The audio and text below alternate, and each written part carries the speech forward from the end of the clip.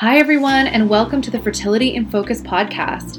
I'm your host, Dr. Christina Burns. I'm a doctor of natural medicine specializing in the treatment of infertility via natural and integrative methods. I founded the Naturna Institute in New York City, where my team and I work with women and couples, often in collaboration with Western medical doctors, to guide the path to healthy conception. In this podcast, you'll learn all about your body and everything in the fertility landscape to help you realize your dream of baby. I'll be bringing the best of advice from experts in the fields of both natural and conventional medicine, as well as the heartfelt and very helpful stories of brave fertility heroes on their path to baby. Let's dive into today's episode. Hi, ladies. Today we are going to talk about a topic that a lot of women get stumped over when they're going through their IVF cycles, and that is whether or not to go through with PGS testing of the embryos. So PGS testing stands for pre-genetic screening, also nowadays known as PGTA. And what happens with this procedure is that once the eggs are extracted and fertilized and grow to day 5 into the blastocyst stage, a biopsy is taken of the outer layer of the embryo and tested for chromosomal abnormalities. And there's a few things that are really great about going forward with something like this, but I'll be sure to give you the downsides also. So the good is that the success rates of doing IVF transfers, so like the implantation part with PGS tested embryos, are quite high. So we are seeing that women that transfer PGS tested embryos, as long as they're a good quality one, like a day 5 or day 6 of good quality, generally it's like 50 to 70% chance of success, which is really, really good in IVF terms. The other thing is that you'd have generally a reduced chance of miscarriage because you've eliminated a lot of the chromosomal abnormalities through the testing. So about 70 to 80% of miscarriages can be due to chromosomal abnormalities. And if that's tested in advance and those are screened for, and you just wouldn't opt for the embryos that had come up with any kind of abnormalities, then that's kind of protecting you even more so from the potential of a pregnancy loss. Also a great thing. If you are a person that really wants to know the gender of the baby before getting pregnant, some women already have a girl or a boy or just are really aiming for a certain gender, then that can be also selected with this testing.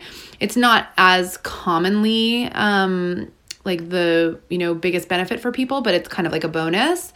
Another thing is that couples who have genetic issues, that they're worried about their child having those genetic issues, those can be screened for. So then you'd select the embryos that aren't carriers of the same genetic issues that you and or your partner or husband have, so that you could make sure that the child wouldn't be born with those issues and have to worry about that in their lifetime. We will get right back to today's episode in just a sec, but I didn't want to miss the opportunity to tell you about an exciting new project that I have underway. So here it is. I get a lot of questions about what to eat and avoid when trying to get pregnant. Since so many of you are interested in optimizing your fertility via nutrition, I've created a very special course that teaches you the ins and outs of just that. It hasn't launched yet, but keep your eyes and ears peeled for my course on fertility nutrition.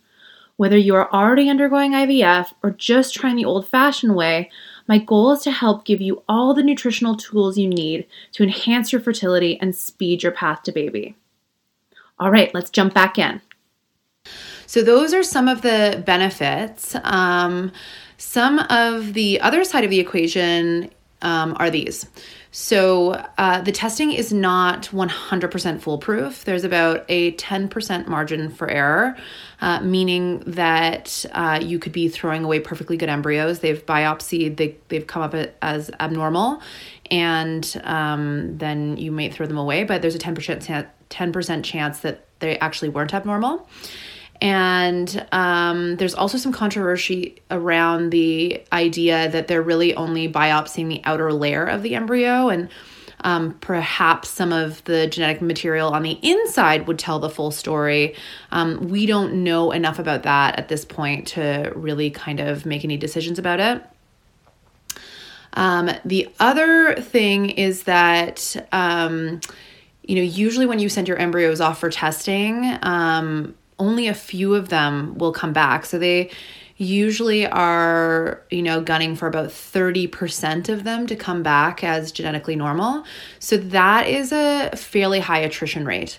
So if you are working with a ton of embryos, maybe not as big of a deal, but if you aren't working with very many, like say only like 2 get sent off for testing, that's a real conundrum. You may end up with nothing. And, in all truth, when you send them off for testing, there's a good chance you may have none come back normal. They could come back as mosaic or with various abnormalities. And then you're sort of back to square one, doing another retrieval cycle in IVF. So lots of benefits, a few downsides for sure. It really depends on your response to IVF medications and your fertility profile as to whether this may be a good option for you, not to mention your own philosophy. So, some people really want to know everything and really appreciate the extra intervention and the science, and some don't want to tamper with their embryos as much and just kind of want to let nature take its course to a certain extent. And you've got to kind of know where you fall in those categories. So I'd say another huge, massive thing to consider is how many embryos that you produce out of an IVF cycle. And that could be a determining factor on whether this might be a good idea for you. So let's just go with the notion that doing the PGS testing is an ideal kind of way to go, just because you're improving your success rates considerably. But, if you have a low ovarian reserve, like say 0.5 or, somewhere under 1, which indicates that you probably won't have a really robust response to the IVF meds, meaning that you won't produce a ton of eggs. It might be a tricky decision to make because say you only get 2 or 3 eggs out of your IVF cycle, and then maybe, 2 of those fertilize. And then they have to make it all the way to the day 5 of the cell division. So, first day they fertilize and then they progress through day 3, and some transfers are done on day 3. By and large, most of them these days are being done on day 5 because they think those embryos are stronger. Now, there's a huge argument for, the idea that some embryos just do better inside the woman. Like there's a chance that maybe they could be great embryos and that for some reason outside of the woman's uterus in the lab, they just don't progress to the blastocyst stage, which is day 5 of cell division or day 6. And so then you're losing them because you're trying to grow them to the point where they could be tested, but then you lose them along the way. And then, the cycle's kind of shot. So sometimes we don't know if you're a good candidate for PGS until you've gone through the whole IVF cycle. An example of somebody that would be a fairly good candidate for PGS is somebody who got like 20 or 30 eggs, even 10 or 15. A good number makes it so that you have a lot to play around with. So let's say, for example, you get 20 eggs and 15 of them fertilize. So that's 15 that have the potential to grow to the stage that we want them to. But they never really do. Maybe we get half of those growing to day 5. So let's say 7 or 8 of them grow to day 5. And then you have 7 or 8 that you send off for PGS testing. So you're not as worried about the notion that none could come back. Like you're hoping that, 30% of that amounts to you getting a couple back that may be normal. And you might get more than a couple. You may get less. We don't know for sure, but at least it gives you higher chances. So higher egg count in the retrieval can often lead to you being a better candidate for this PGS testing. On the other end of the spectrum, the 1, 2, 3, 4, even 5 eggs, it's tricky because then let's say only maybe 70% of those fertilize. And then we hope that they're going to make it to the day 5 of the cell division. and potentially they don't and they peter off, and then you're left with nothing to work with.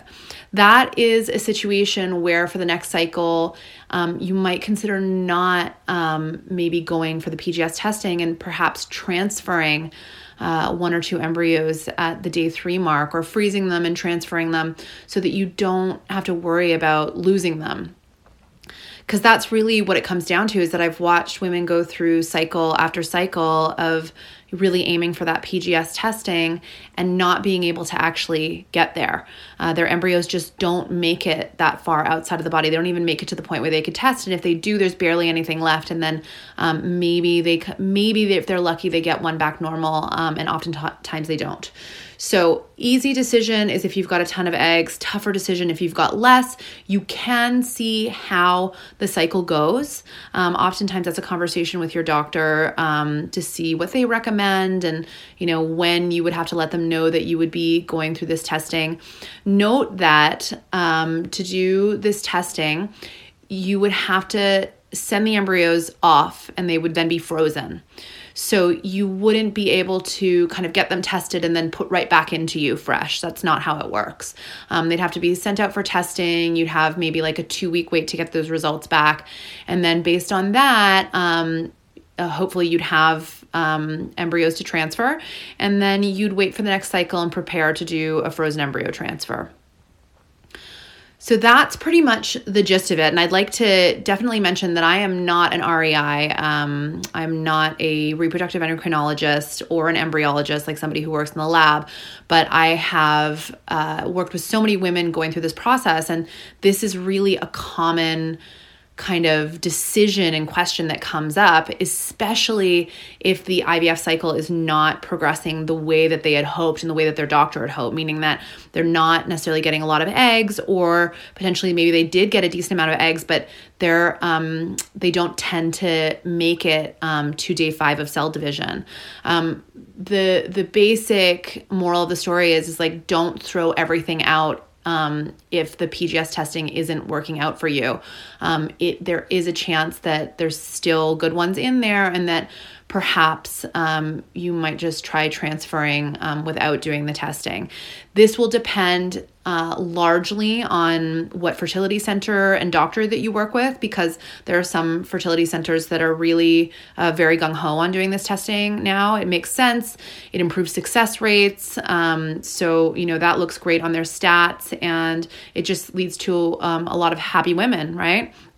And then there are some centers that are only doing day 5 transfers. They won't do day 3 just because they don't think the success rates are good enough. And then you have some centers that, are willing to do whatever works for your body.